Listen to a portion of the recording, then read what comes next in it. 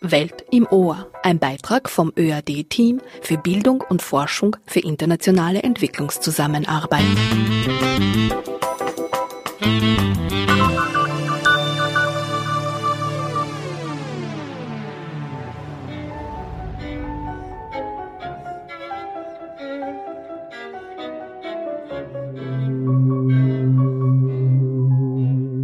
Mit dem Kolonisieren geht es doch nicht so leicht, als ich es mir vorgestellt habe, denn nach Hörensagen muss man an den betreffenden Punkte Grund erworben haben, bevor man seine Macht ausüben kann.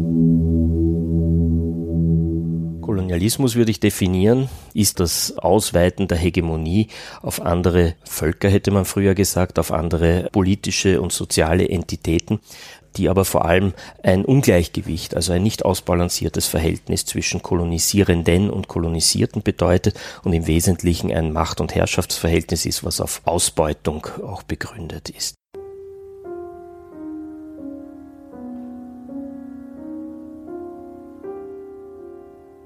Das Ende des Mittelalters begründete eine neue Zeit in der bekannten Welt. So begann Europa ab dem 15. Jahrhundert zu expandieren und nach die restliche Welt unter sich aufzuteilen. Höhepunkt dieser Expansionspolitik bildete die Zeit des Kolonialismus. Vom 18. bis ins 20. Jahrhundert bemühten sich die großen Mächte Europas, sich den Rest der Erde untertan zu machen. Insbesondere das Vereinigte Königreich wie auch Frankreich waren sehr erfolgreich. Später auch das Deutsche Kaiserreich, Belgien oder Italien besaßen ihre Kolonien in Übersee. Österreich hingegen bezeichnet sich gerne als ein Land mit weißer Weste, das nicht kolonialisierte. Sieht man jedoch von einem sehr ausgeprägten Grenzlandkolonialismus ab, wo sich das österreichische Hause Habsburg entgegen dieser Annahme sehr erfolgreich fremde Gebiete untertan machte, gab es auch in Übersee österreichische koloniale Aktivitäten.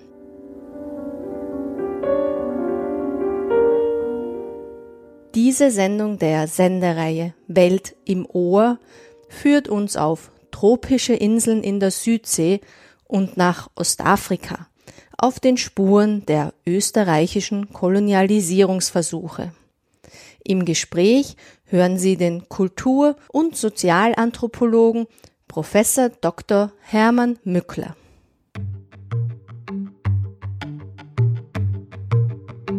Frauen werden Sie in dieser Sendung fast vergeblich suchen. Überseekolonialismus war eine Angelegenheit der Männer. Brauchte es doch kräftige Matrosen und mutige Entdecker, Rollen, die im 18. und 19. Jahrhundert einer Frau noch nicht zugesprochen wurden.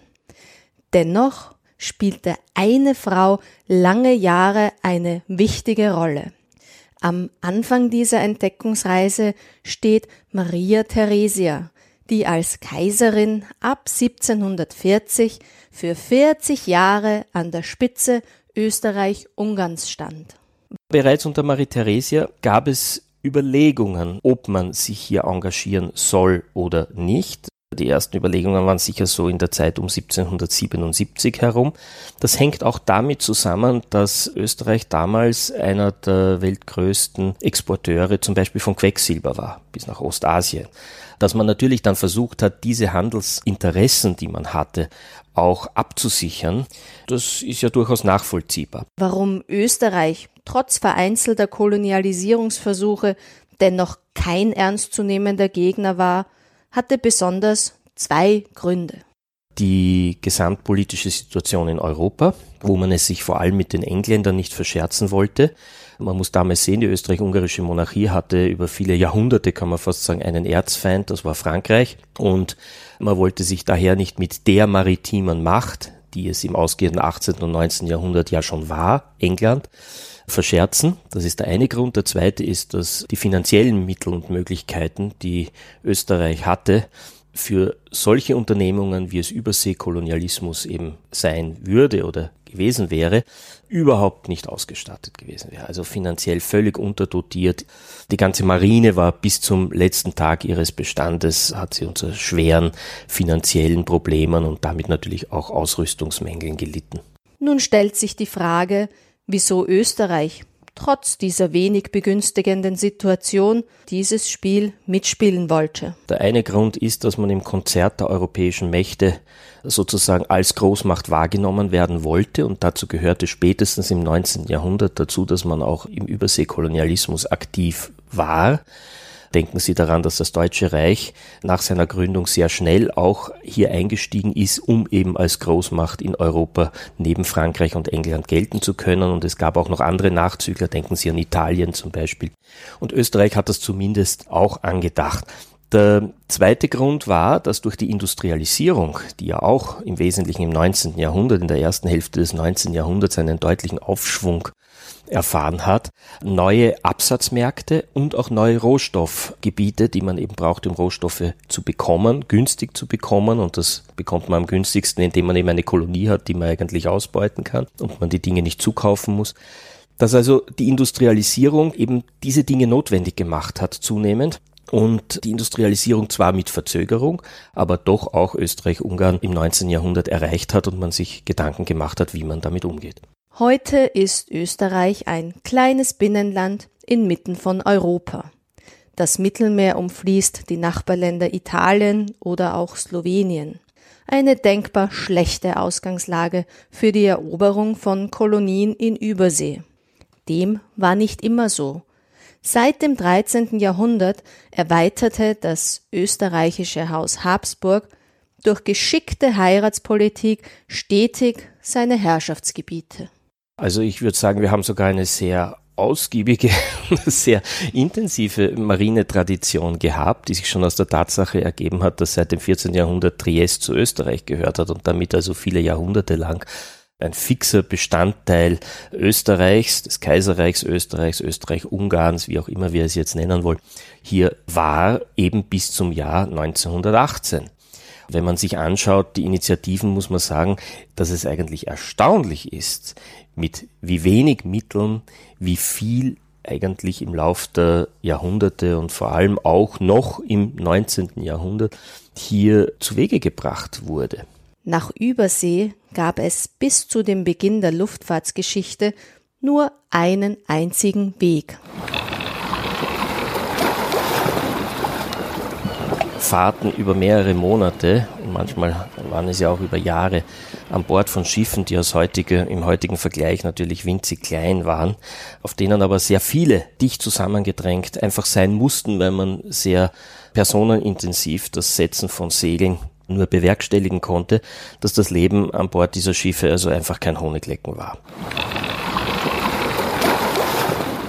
Sehen wir völlig ab von dem beständigen Ringen des Seemannes gegen große Naturkräfte zur Erreichung seiner verschiedenen Zwecke, in deren erster Linie die Erhaltung des Lebens steht, so kämpft er einen ebenso ununterbrochenen Kampf zur Befriedigung der Bedürfnisse seines Organismus. Behausung, Speise, Trank, Arbeit, Schlaf, Bewegung und Ruhe sind ihm in ungewohnter Form geboten. Wohl können ihm all diese nach einer gewissen Zeit, nachdem er sich daran gewöhnt, gedeihlich werden, allein 100-fache Zwischenfälle stören und verändern häufig genug diese neuen Normen. Speise und Trank unterliegen der Verderbnis, die wohlberechnete und gleichmäßig eingeteilte Arbeit häuft sich in einer Weise an, dass sie der Mensch nicht mehr bewältigen kann, Schlaf und Ruhe werden gewaltsam aufgehoben, gestört, unterbrochen und das Schlimmste dabei ist die traurige Alternative. Entweder die oben genannten Umstände ertragen zu müssen oder, wenn sie unsere Kräfte übersteigen, zugrunde zu gehen. So Eduard Schwarz, Schiffsarzt der SMS Novara, die aufgrund ihrer Weltumsegelung im Namen der Wissenschaft internationale Berühmtheit erlangte. Nicht jeder Matrose ging freiwillig auf ein Schiff, denn das Leben war beschwerlich und zuweilen bedroht, die Bezahlung war schlecht. Es war auch immer bis lange ins 19. Jahrhundert hinein teilweise sehr schwierig, überhaupt Mannschaften zu bekommen, um die Schiffe zu bestücken. Es gibt sehr schöne Beispiele und die sind auch publiziert worden, wie es auf englischen Schiffen war, vor allem. Also über österreichische Schiffe ist da noch zu wenig vielleicht bekannt, wie also da wirklich jetzt aus der Bottom-up-Perspektive eines einfachen Seemanns, eines Matrosens, wie sich das dargestellt hat. Aber aus England und von englischen Schiffen wissen wir das, also dass die Zustände an Bord dieser Schiffe katastrophal waren. Es war natürlich auch die Versorgung mit Frischwasser, wenn man also nicht die Möglichkeit hatte, in relativ kurzen Abständen immer wieder Landgänge machen zu können, wo man also auch Frischwasser und natürlich auch die Nahrungsmittel ausfüllen konnte, dass man also mit brackigem Wasser, mit fauligem Wasser konfrontiert war, dass man mit Nahrungsmitteln konfrontiert war, die weggefault sind, eben auch die schimmelig geworden sind, die teilweise dann entsorgt werden mussten. Wir fuhren 3 Monate und 20 Tage, ohne die mindeste frische Nahrung zu genießen. Der Zwieback, den wir aßen, war kein Brot mehr, sondern bloß Staub, der mit Würmern, die die Substanz des Zwiebacks aufgezehrt hatten, vermischt und überdies durch den Urin von Mäusen mit einem unerträglichen Gestank durchdrungen war. Das Wasser, das zu trinken wir uns genötigt sahen, war ebenfalls faulig und stinkend. Um nicht hungers zu sterben, waren wir sogar gezwungen, Stücke vom Rindsleder zu essen, mit denen man die große Ra bedeckt hatte, um zu verhindern, dass das Holz die Taue zerreibe. Oft waren wir auch dahin gebracht, Sägespäne zu essen und selbst Mäuse. So zuwider sie den Menschen sind, waren eine so gesuchte Speise geworden, dass man bis zu einem halben Dukaten für das Stück bezahlte. So beschrieb der Portugiese Antonio Pigafetta schon 350 Jahre früher die Zustände an Bord der Magellan, jenem Schiff, mit dem er und sein Kollege Ferdinand Magellan ab 1519 als erste überhaupt die Erde umrundeten. Wenngleich der Weg über das Meer beschwerlich war und viele ihn nicht überlebten, kam man schlussendlich doch meistens irgendwo an. Oft waren die Ziele kleine Inseln und vermeintlich unentdecktes Land. Was und wen man dort vorfand, war für die Europäer oft fremd und unheimlich. So beschrieb Marco Polo im 13. Jahrhundert die Bewohner der Südseeinselgruppe Andamanen wie folgt. Ob er allerdings wirklich auf den Andamanen war, ist nicht einwandfrei historisch belegt.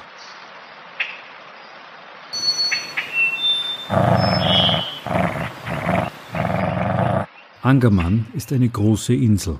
Das Heidenvolk hat keinen König und lebt wie die wilden Tiere. Ich will euch diese seltsame Rasse schildern. Die Menschen haben Köpfe wie Hunde und Zähne und Augen ebenfalls wie Hunde. Ihr könnt mir glauben, sie sehen aus wie Bulldoggen. Es gibt viele Gewürze dort, die Eingeborenen sind äußerst grausam. Sie sind Menschenfresser.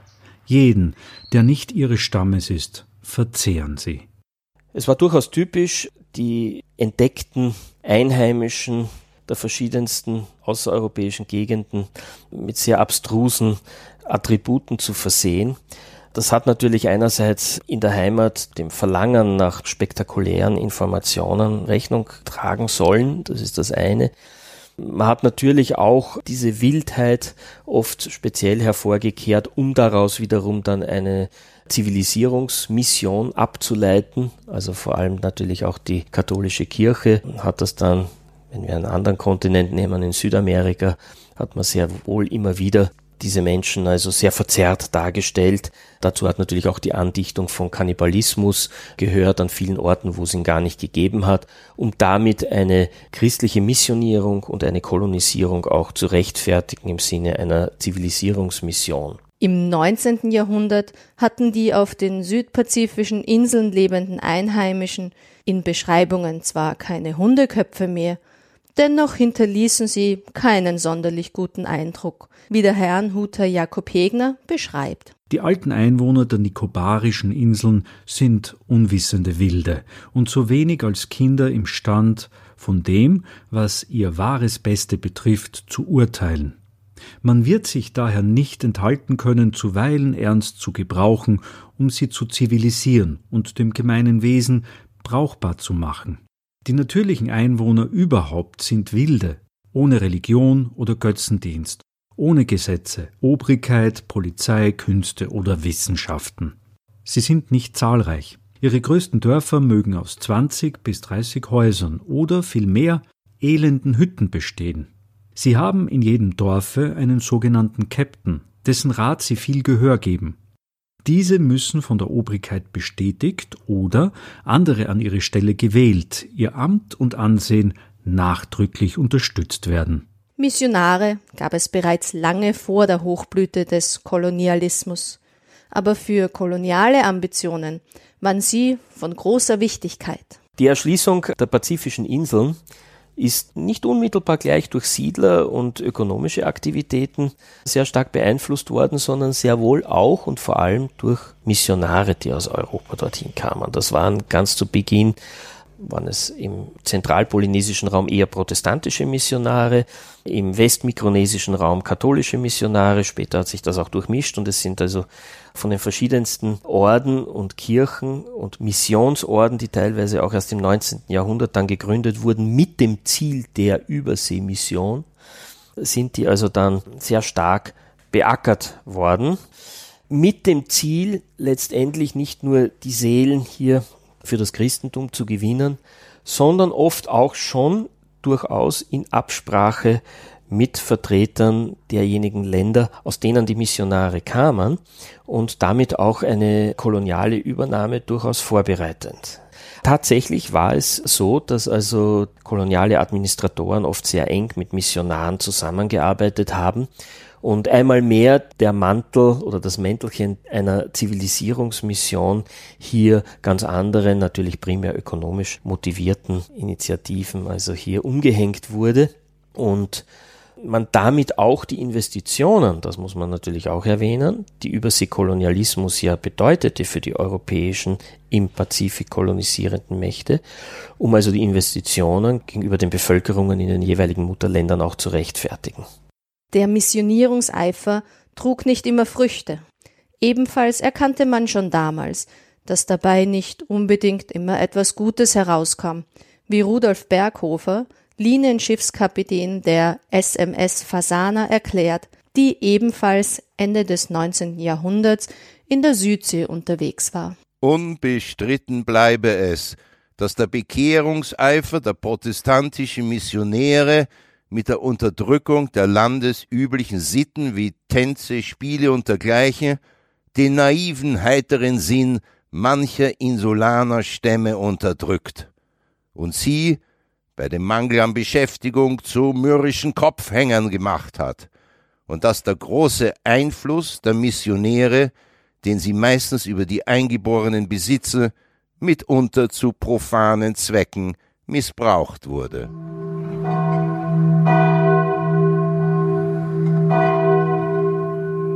Österreichs Kolonialisierungsversuche waren durchwegs durch das Engagement Einzelner geprägt. Es gab keine große Strategie dahinter, keinen Plan. Und man ist, unter Maria Theresia beginnend, unstrukturiert ans Werk gegangen. Einer dieser Engagierten war Wilhelm Bolz. Wilhelm Bolz war ein ehemaliger Angestellter der East India Company. Er war eigentlich Wahlösterreicher, das hängt natürlich auch wiederum mit den politischen Verhältnissen damals und den Beziehungen Österreichs zu Nordwesteuropa, sage ich einmal, zusammen hier. Und er war österreichischer Gesandter in London. Und er war derjenige, der sehr stark eingetreten ist für die Erwerbung von Faktoreien in Afrika und in Indien und stand in Kontakt mit Kaiserin Maria Theresia und dann ihrem Sohn Josef II.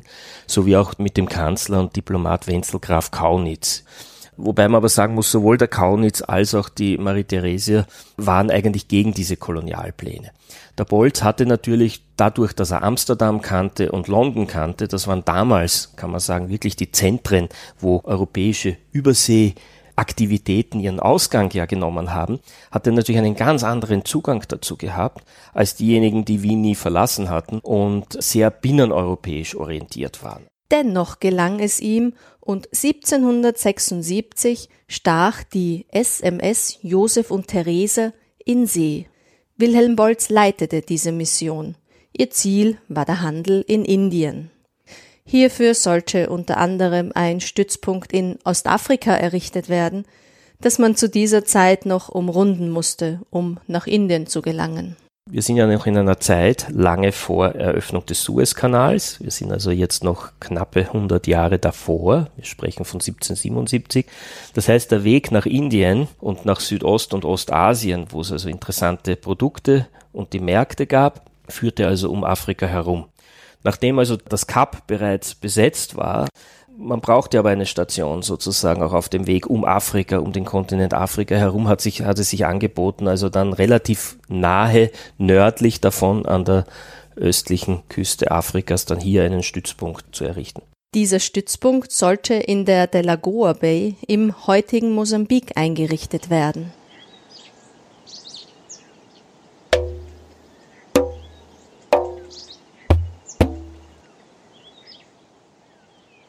Die Delagoa Bay, die war kein menschenleeres Gebiet. Das ist bei den meisten Orten, wo Europäer hinkamen, eigentlich der Fall, auch wenn man oft von einer Terra Nullius und sonstigen gesprochen hat.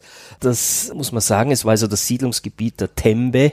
Das ist also eine Gruppe, die also in diesem Gebiet, das ist ja heutiges Mosambik, also südliches Ostafrika könnte man sagen, die also dort gelebt haben. Das ist das eine, was eine Herausforderung darstellte, dass man sich also mit der lokalen Bevölkerung ja arrangieren musste und das natürlich auch getan hat, weil man natürlich einer militärischen Konfrontation mit den wenigen vorhandenen Mitteln ja auf Dauer ja gar nicht hätte standhalten können. Bolz erhielt von dem Oberhaupt dieses Landes, welches ein unabhängiger Schwarzer ist, das Eigentum des Hafens, in welchem sich noch keine Nation festgesetzt hatte und welcher in unseren Rücksichten für die Handlung sehr vorteilhaft ist. Um hiervon förmlich Besitz zu nehmen, ließ er ein kleines Bollwerk mit K&K-Flagge daselbst aufwerfen. Und als indessen gegen alles Vermuten sein Schiff durch die hohe Ebbe von selbst wieder in Lauf gesetzt wurde, ließ Bolz zur Beschützung seines Etablissements in Delagoa 9 Kanonen und 10 Personen zurück. Mit der übrigen Equipage aber segelte er, ohne etwas von seiner Ladung verloren zu haben, nach Surate. So beschrieb Staatskanzler Wenzel Anton von Kaunitz in einer Nota an die böhmisch-österreichische Hofkanzlei die Inbesitznahme der Delagoa Bay. Von ostafrikanischen Traumstränden, Palmen oder gar paradiesischer Idylle war man hier weit entfernt, wie der Schiffsarzt Fontana in seinem Tagebuch der Reise des kaiserlich-königlichen Schiffes Josef und Theresa aufzeigt. In diese B ergießen sich 3 Flüsse, welche ihre Benennung von den Königreichen oder Fürstentümern erhalten, die zunächst an ihrer Mündung liegen. Der mittlere heißt Mahumo und ist in der Geographie unter dem Namen der Heilige Geistfluss bekannt. Die westliche Küste dieses Flusses, welche von den Eingeborenen Tembe genannt wird, ist niedrig, morastig und mit unfruchtbaren Gesträuche bewachsen.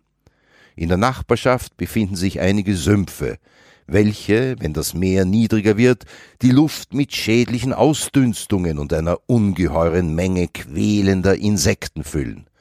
Das gegenseitige Ufer liegt höher, hat einen sandigen und trockenen Boden. Die Hütten der Einwohner befinden sich in einer großen Entfernung von dem Fluss. Als wir längs diesem Ufer hinauf fuhren, erkrankten viele von unseren Leuten. In dieser traurigen Lage wurden wir noch mehr dadurch gekränkt, dass man die Lebensmittel, welche dem kranken Schiffsvolk am zuträglichsten waren, nicht ohne Schwierigkeiten herbeischaffen konnte.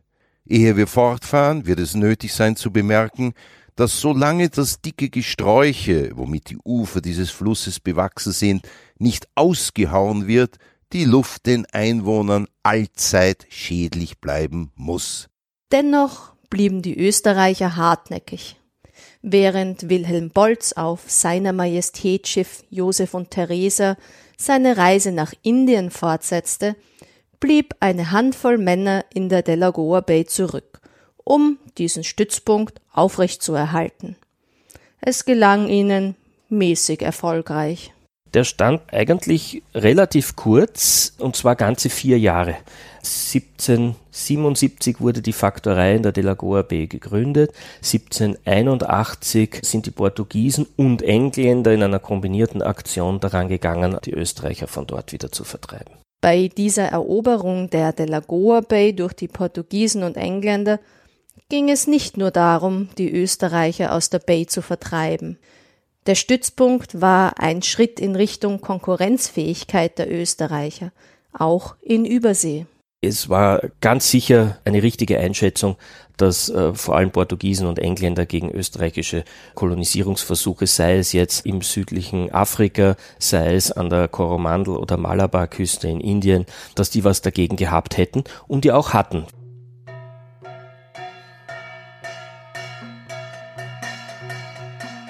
Von der Ostküste Afrikas ging die Reise weiter nach Indien.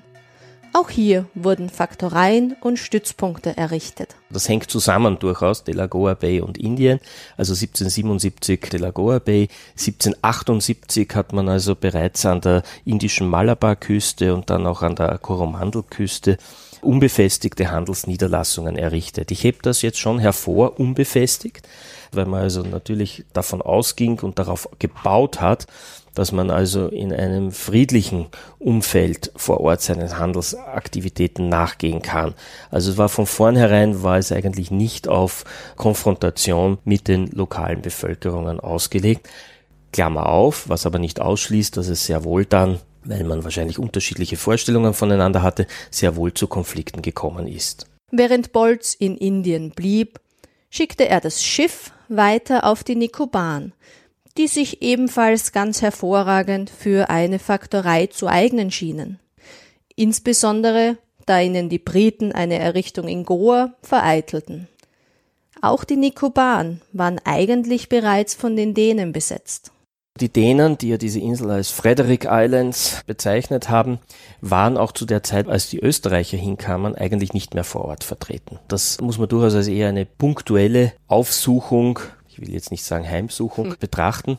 Insbesondere haben wir uns herzlich gefreut, dass Euer Exzellenz im Namen des römischen Kaisers Joseph II.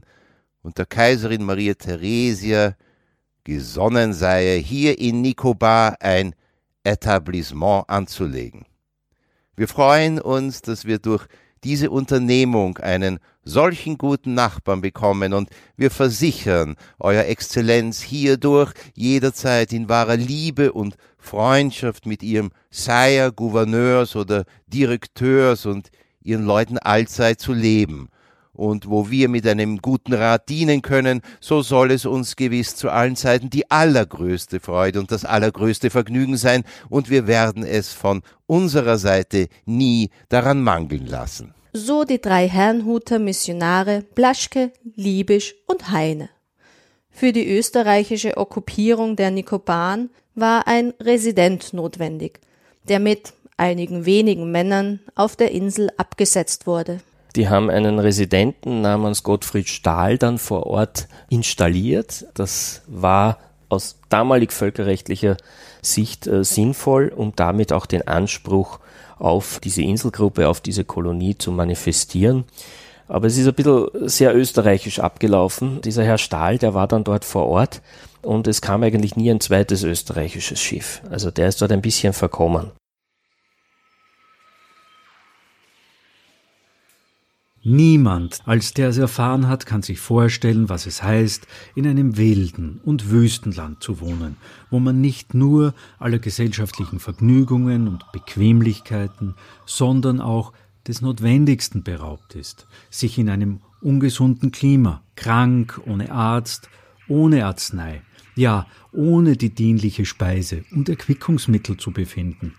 Dazu kommt noch die Sorge für andere Kranke, welchen er nicht nach Wunsch helfen kann, die alsdann oft über ihn murren, als ob er die Ursache ihrer Mühseligkeiten wäre. Endlich die Sorge, den Proviant vor Verderben zu bewahren, in einem Land, wo es fast 9 Monate im Jahr regnet, wo er kein tüchtiges Magazin noch Leute hat, ein solches zu bauen. Zur Wohnung ein baufälliges hölzernes Haus, in das es auf allen Seiten hineinregnet, ohne Möglichkeit es auszubessern oder ein neues zu bauen, berichtete Herrnhuter Jakob Hegner schriftlich Kaiser Joseph II. Und dem österreichischen Hof in Wien. Der Herr Stahl ist auch auf der Insel geblieben, bis er auch dann dort verstarb. Er ist 1783 dann auf den Nikobaren verstorben und damit war die Inselgruppe wieder verwaist, könnte man sagen. Ja, war das Ganze erledigt für Österreich. Aber es ist vielleicht durchaus symptomatisch für die Nichtaufmerksamkeit, die das österreichische Kaiserhaus oder die österreichische Regierung damals so einem Kolonialabenteuer entgegengebracht hat. Man hat eigentlich die Nikobaren buchstäblich vergessen. Was für Österreich an Kolonialgebieten übrig blieb, waren nicht die begehrten Regionen. So auch die Nikobaren. Die Nikobaren selber sind wirklich jetzt absolut tropisches Gebiet, also etwas, was auch für Österreich damals sicherlich eine Herausforderung dargestellt hat. Die Nikobaren sind eine relativ trockene Inselgruppe auch, wo also durchaus auf einigen Inseln auch die Wasserversorgung keine garantierte ist, weshalb man sich auch auf 4 Hauptinseln beschränkt hat und eigentlich ja gar nicht die ganze Inselgruppe, die in Nord-Süd-Richtung verläuft, hier wirklich durchdrungen hat. Also von einer echten kolonialen Durchdringung kann also hier überhaupt keine Rede sein. Das war eine punktuelle Aktion, die letztendlich auch punktuell und zeitlich äußerst begrenzt blieb.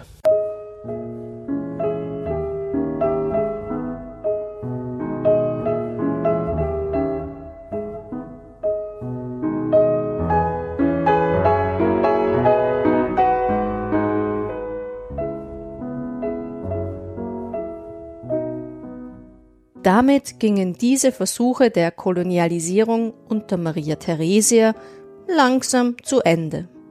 Gottfried Stahl verstarb 1783 auf der Insel, die kaum vorhandene Kolonie wurde aufgelassen. Als die Dänen 1784 auf die Insel zurückkehrten, um die formelle Oberherrschaft wiederherzustellen, fanden sie keine lebenden Österreicher mehr vor. Nur 2 Sklaven hatten überlebt. Doch noch war das Ende der österreichischen Überseeaktivitäten nicht erreicht und auch der letzte Kolonialisierungsversuch war noch nicht erfolgt. Aus vereinzelten Aktivitäten im 18. Jahrhundert und früher wurden mit der fortschreitenden Industrialisierung und im Laufe der Jahre systematischere Reisen.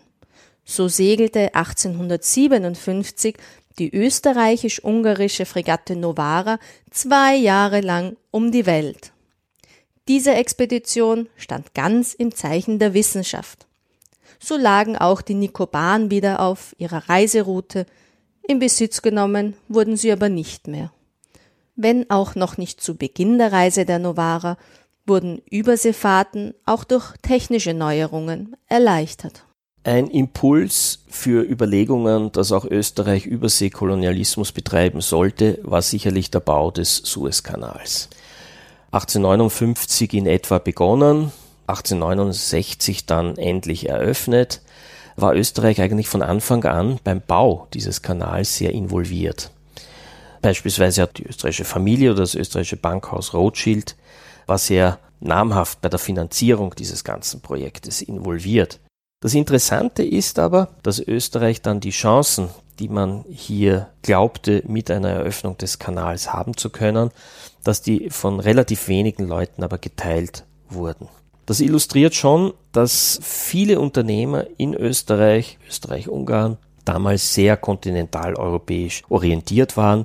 Und das ist natürlich keine unrealistische Sichtweise gewesen. Die österreichischen Märkte lagen nun einmal im östlichen Europa, im südöstlichen Europa, im Balkanraum, in der Levante. Das waren Dinge, die über den Landweg durchaus gut, teilweise sogar schneller zu erreichen waren als über dem Seeweg damals. Und jedes Engagement in Überseekolonialismus hätte also hier eine Vorlaufzeit von unter Umständen mehreren Jahrzehnten gehabt.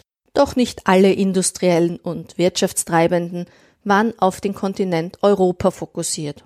Besonders jene, die für ihre Produktion Rohstoffe aus Übersee benötigten, hatten ein Interesse daran, diese nicht einzukaufen, sondern selbst zu beschaffen.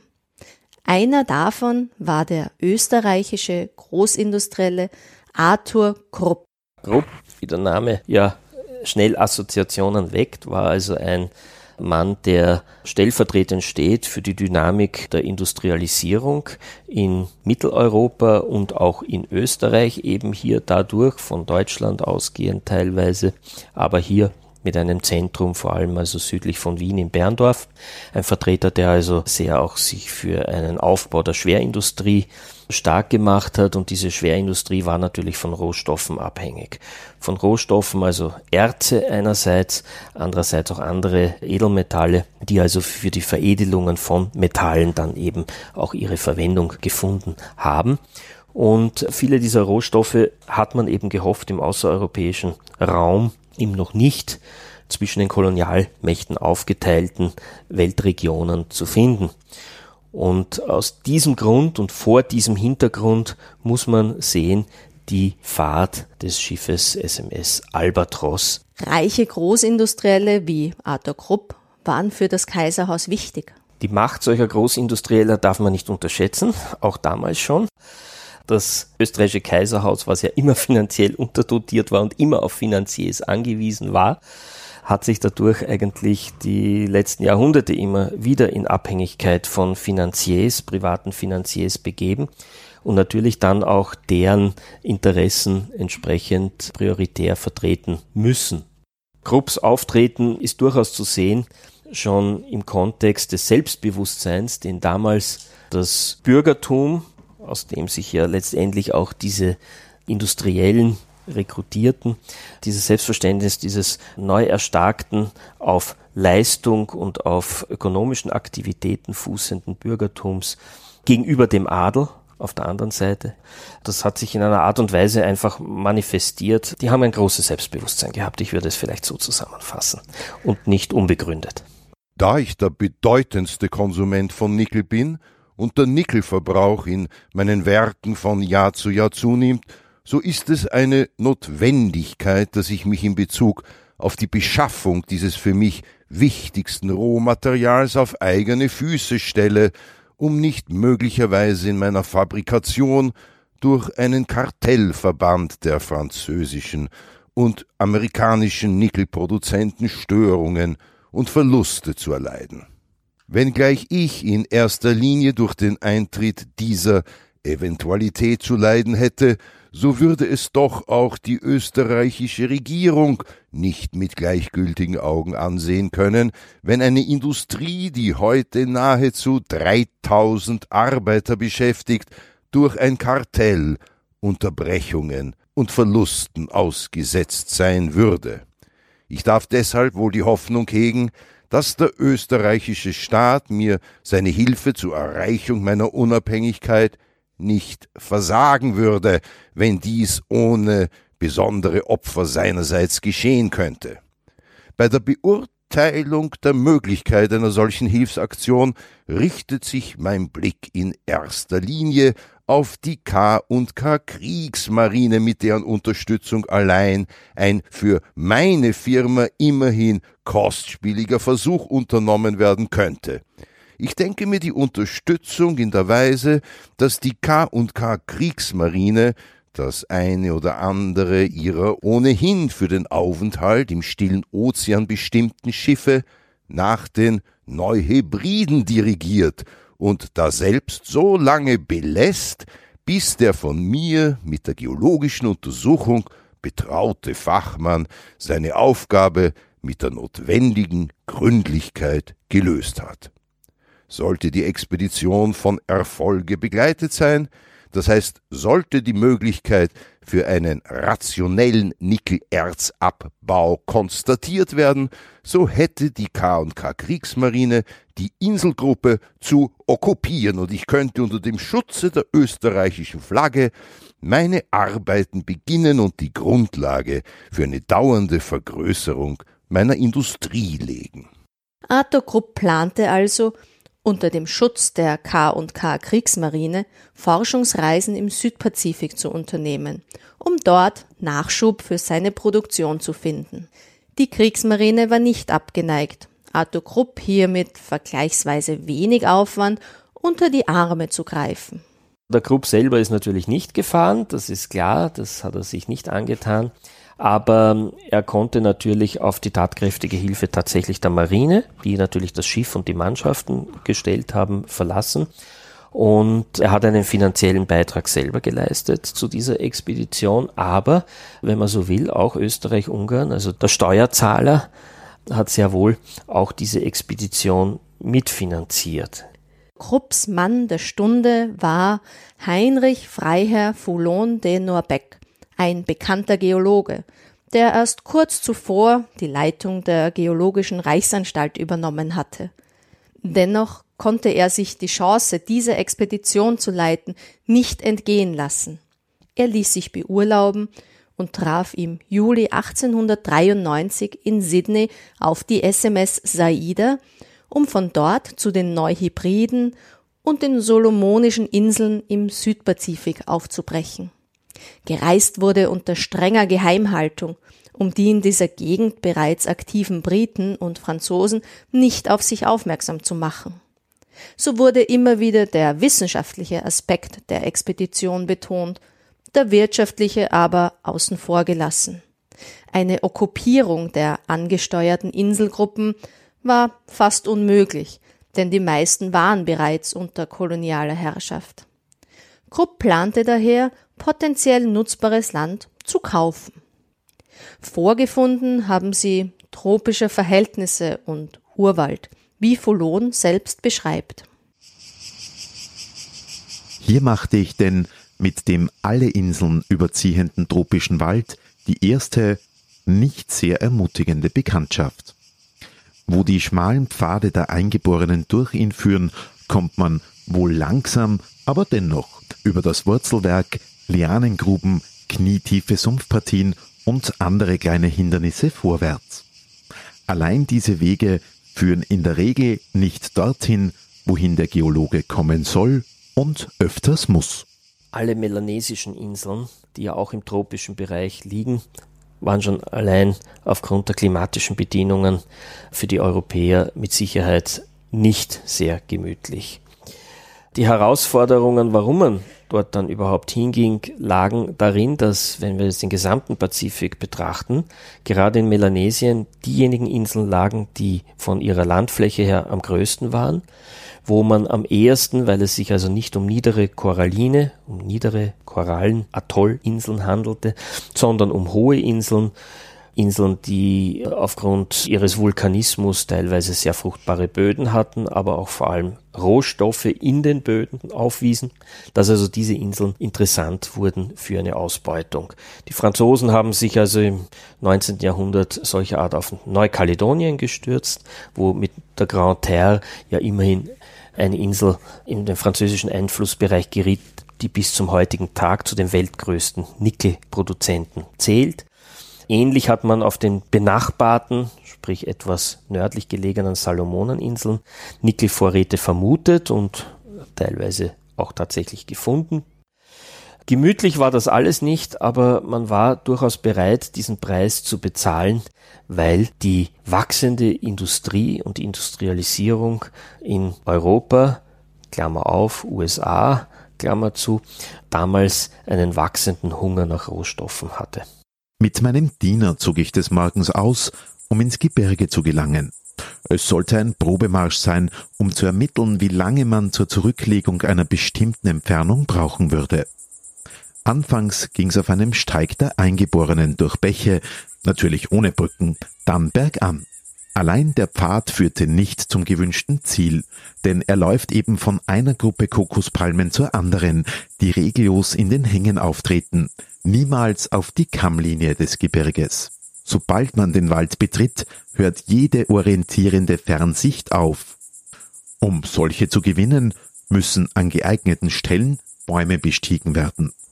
3 Stunden mühten wir uns in der dunstigen Atmosphäre bei 30 Grad ab, das unsagbare, verworrene Dickicht, bald am Boden kriechend, bald über geneigte Bäume hinziehend, zu durchdringen, kamen endlich an eine Lichtung, auf einen Pfad und an eine Stelle, die wir vor den qualvollen 3 Stunden schon passiert hatten. Die Kleider hingen uns wie Fetzen vom Leibe, die ursprüngliche weiße Farbe war nur zu erahnen. Um 7 Uhr früh waren wir heiter und zuversichtlich ausgezogen. Nach 5 Uhr kamen wir als deprimierte Vagabunden zurück. Halb verdurstet, denn wir wurden von allen Seiten nachdrücklich gewarnt, irgendwelche Wasser, selbst wenn es scheinbar Quellen sind, zu trinken, weil man sich damit unfehlbar das Fieber holt, wozu wir nicht Lust hatten, denn die herumwandelnden Beispiele unter den weißen Ansiedlern waren abschreckend genug. Die erste Erkundungsmission mit der SMS Saida war wenig von Erfolg geprägt und forderte den Männern auch gesundheitlich viel ab, wie hier Heinrich Foulon darstellt. Einzig auf der Insel Guadalcanal, die damals schon unter britischer Schutzherrschaft stand, glaubte man Zeichen von Nickelerz vermelden zu können. Man blieb über 2 Wochen vor Ort und bei der Abreise vermerkte Foulon in seinen Unterlagen ein mögliches Vorkommen von Nickelerz. Diese Möglichkeit war es auch, die Krupp dazu veranlasste, noch einmal eine Erkundungsreise nach Guadalcanal anzustreben. Und schließlich, nach einiger Vorbereitungszeit, legte Seiner Majestät Schiff Albatros im Mai 1896 auf der salomonischen Insel Isabel an. Es startete eine mehrwöchige Erkundungstour auf den Salomonischen Inseln. Schließlich landete man auch wieder auf Guadalcanal. Der Schiffsfähnrich Franz Budig hat die folgenden Ereignisse in seinem Bericht dokumentiert. Als man zu den Salomonen kam und an der Nordseite der Hauptinsel Guadalcanal von dort ins Landesinnere sah, erkannte man dort einen hohen Berg, den man eben besteigen wollte. Das heißt, man hat also eine Gruppe, ein Landungsdetachement zusammengestellt, das ist an Land gegangen und dieses Detachement trat also in Kontakt mit den Einheimischen. Auch Guadalcanal ist relativ dicht besiedelt. Diese Einheimischen haben die Österreicher gewarnt, sie sollen diesen Berg nicht besteigen. Es ist der Mount Tatube, weil er ein heiliger Berg für die Einheimischen war, weil sie das nicht wollten. Die Österreicher haben diese Warnungen ignoriert, haben sich auch noch dazu dann aufgeteilt in 2 Gruppen und sind also von der Küste, von der Nordküste Richtung Süden ins Landesinnere zu diesem Berg marschiert. Der Schiffsfähnrich Franz Budig hat die folgenden Ereignisse in seinem Bericht dokumentiert. Am Morgen, dem 10. August 1896, erschienen die 3 bestellten Führer und einige Burschen mit Bananen. Um 7:30 Uhr verließen Foulon, seine beiden Diener, Nickel und Kraus, Budig und 5 Mann das Lager. Zuvor hatte Budig noch einmal den Lagerkommandanten Seekadett Armand de Beaufort instruiert, Wachposten aufzustellen, nachdem dieser nur wenige Stunden zuvor seinen Wachdienstpflichten nicht nachgekommen war.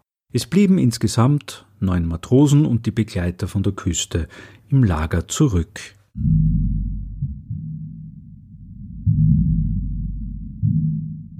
Sie haben sehr wohl mitbekommen, dass die Einheimischen darüber nicht glücklich waren. Sie haben mitbekommen, dass die Einheimischen auch mehrere Dörfer miteinander zu kommunizieren begonnen haben.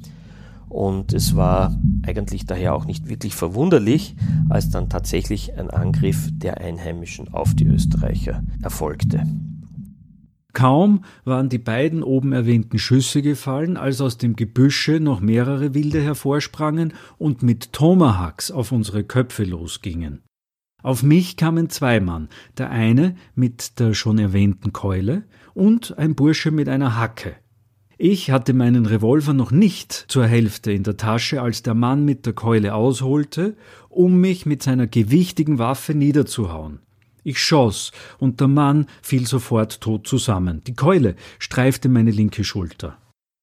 Während sich dieser Angriff auf mich abspielte, waren auch Freiherr von Foulon, Maßgast Maras und Matrose Lovric verwundet worden.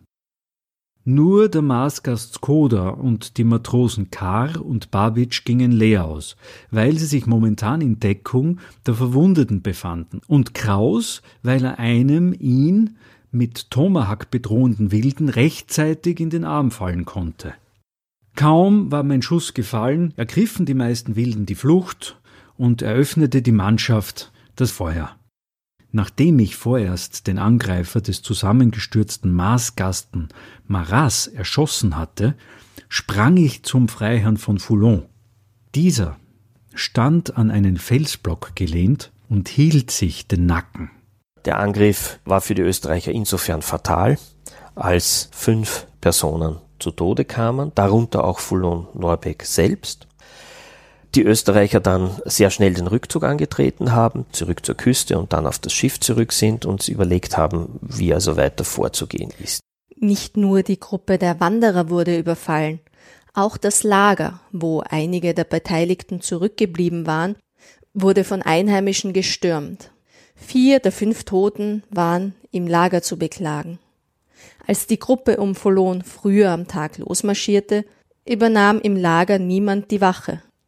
Aus dem Nachruf auf Freiherrn von Foulon geht hervor, dass vor allem diese Trennung in 2 Gruppen der ohnehin schon geschwächten Expeditionsteilnehmer zu einem Gelingen des Überfalls durch die Einheimischen geführt habe. Die Bergung der Verletzten war sehr schwierig, die der Toten unmöglich. Sie fanden am Fuß des Mount Tatube ihre letzte Ruhestätte.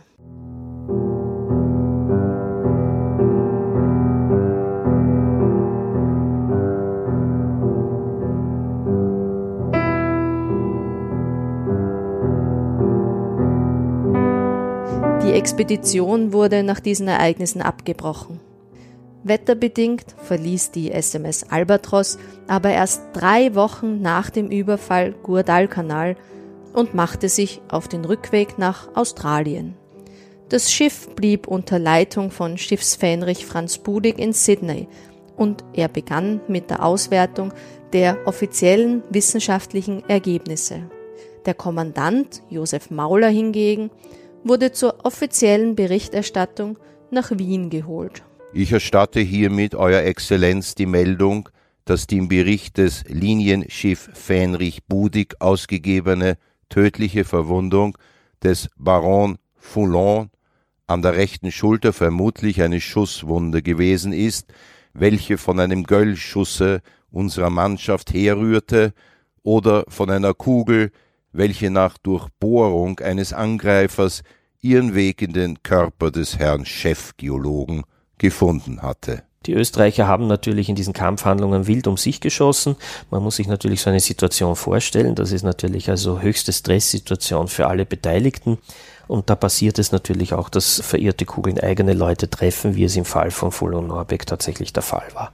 Das ist natürlich noch einmal eine besondere Tragik dabei, aber das muss man sehen im Gesamtkontext und in dem Kontext sehe ich auch, dass eigentlich nirgends aufscheint die Zahl der Gefallenen auf Seiten der Einheimischen, die sicherlich sehr viel mehr Tote zu beklagen hatten, weil ja ein Ungleichgewicht einfach bei der Art der Waffen, die zum Einsatz kamen, bestanden hat. Ja, die Österreicher halt mit Gewehren und Handfeuerwaffen ausgestattet und die Einheimischen halt mit Speeren, Pfeil und Bogen, Keulen.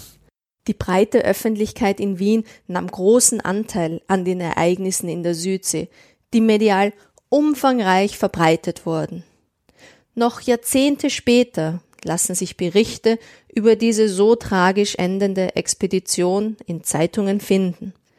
Der Mythos um die tapferen Teilnehmer, die in der mystischen Südsee ihren Tod fanden, hielt an. Dass Foulon-Norbeck und die Getöteten sozusagen zu Helden stilisiert wurden, ist auch daran ersichtlich, dass nur wenige Jahre später dann mit der Fahrt des Kanonenboot Leopard, das eben nach Guadalcanal fuhr, um eben vor Ort ein Gedenkkreuz, ein Porphyrkreuz zu errichten, unter der dann eine Tafel mit den Namen der verstorbenen Österreicher angebracht wurde, dort zu installieren.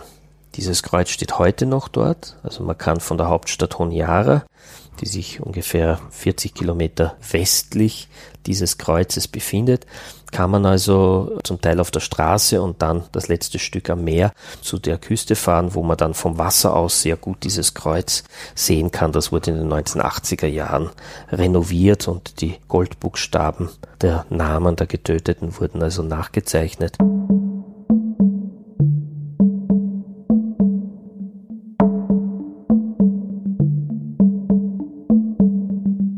Es ist erstaunlich, dass Österreichs Ambitionen, in Übersee kolonial aktiv zu werden, noch 1917, also ein Jahr vor Kriegsende und ein Jahr vor dem Zerfall der österreich-ungarischen Monarchie, mitten im Ersten Weltkrieg, in einem Memorandum noch angeregt wurde, hier eine Kolonialgesellschaft zu gründen, um die Aktivitäten zu bündeln und dann aktiv werden zu können. Die Überseeambitionen des österreichisch-ungarischen Herrscherhauses bestanden also bis zum Ende der Monarchie 1918. Die Ideen und Hintergründe haben sich aber über die Jahrhunderte verändert. Zu klassisch-kolonialistischen Gedanken und dem Wunsch, auch in Übersee Flagge zu zeigen, den wissenschaftlichen und wirtschaftlichen Ambitionen, gesellte sich im 20. Jahrhundert eine weitere Überlegung. Einer der Gründe, warum es immer wieder Initiativen gab, doch kolonial aktiv zu werden, vor allem also im ausgehenden 19. und im ersten Jahrzehnt des 20. Jahrhunderts, war, dass man Kolonien auch potenziell als Deportationskolonie, also als Sträflingskolonie zu verwenden trachtete, wenn man eine solche dann gehabt hätte. Das lag durchaus im Zeitgeist. Wir wissen, dass die Franzosen Neukaledonien zum Beispiel als Sträflingskolonie hatten. Von den Briten wissen wir es natürlich, da fällt uns natürlich schon Australien ein, das ist natürlich sehr viel früher schon, 1788. Aber sozusagen hier ein bisschen so auch Sozialimperialismus theoretisch betrachtet, dass man die Kolonien hoffte, dazu nutzen zu können, um also in den kolonialen Mutterländern sich auch mancher sozialer Probleme zu entledigen. Das war sicherlich einer der Gedanken, warum man das nicht gänzlich aufgab. Aber noch einmal, es blieb auch hier bei sehr punktuellen und sehr auf Einzelpersonen bezogene Initiativen, die niemals auch nur die geringste Chance auf Umsetzung gehabt hätten, selbst wenn die österreich-ungarische Monarchie nach 1918 noch, Klammer auf, eine Zeit lang, Klammer zu, weiter bestanden hätte. Mit dem Ende des Ersten Weltkriegs 1918 endete auch die Macht des Kaiserhauses Habsburg.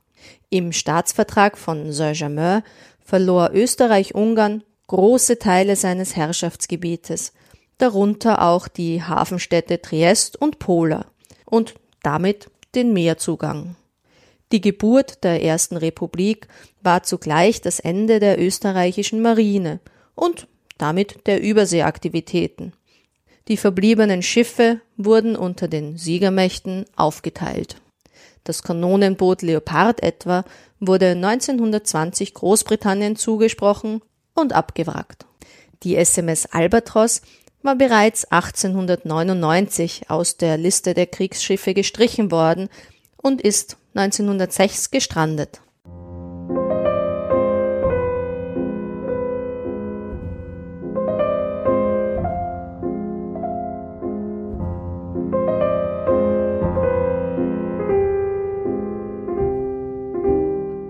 Europas Kolonialpolitik hat die Welt grundlegend verändert. So wenig man sich zu ihrer Zeit um die Folgen Gedanken gemacht hat, so schwer lastet deren Erbe bis heute. Es ist Unglücks genug, dass alle unsere Entdeckungen so viele unschuldigen Menschen haben das Leben kosten müssen. So hart das für die kleinen ungesitteten Völkerschaften sein mag, welche von den Europäern aufgesucht worden sind, so ist es doch wahrlich nur eine Kleinigkeit im Vergleich mit dem unersetzlichen Schaden, den ihnen diese durch den Umsturz ihrer sittlichen Grundsätze zugefügt haben.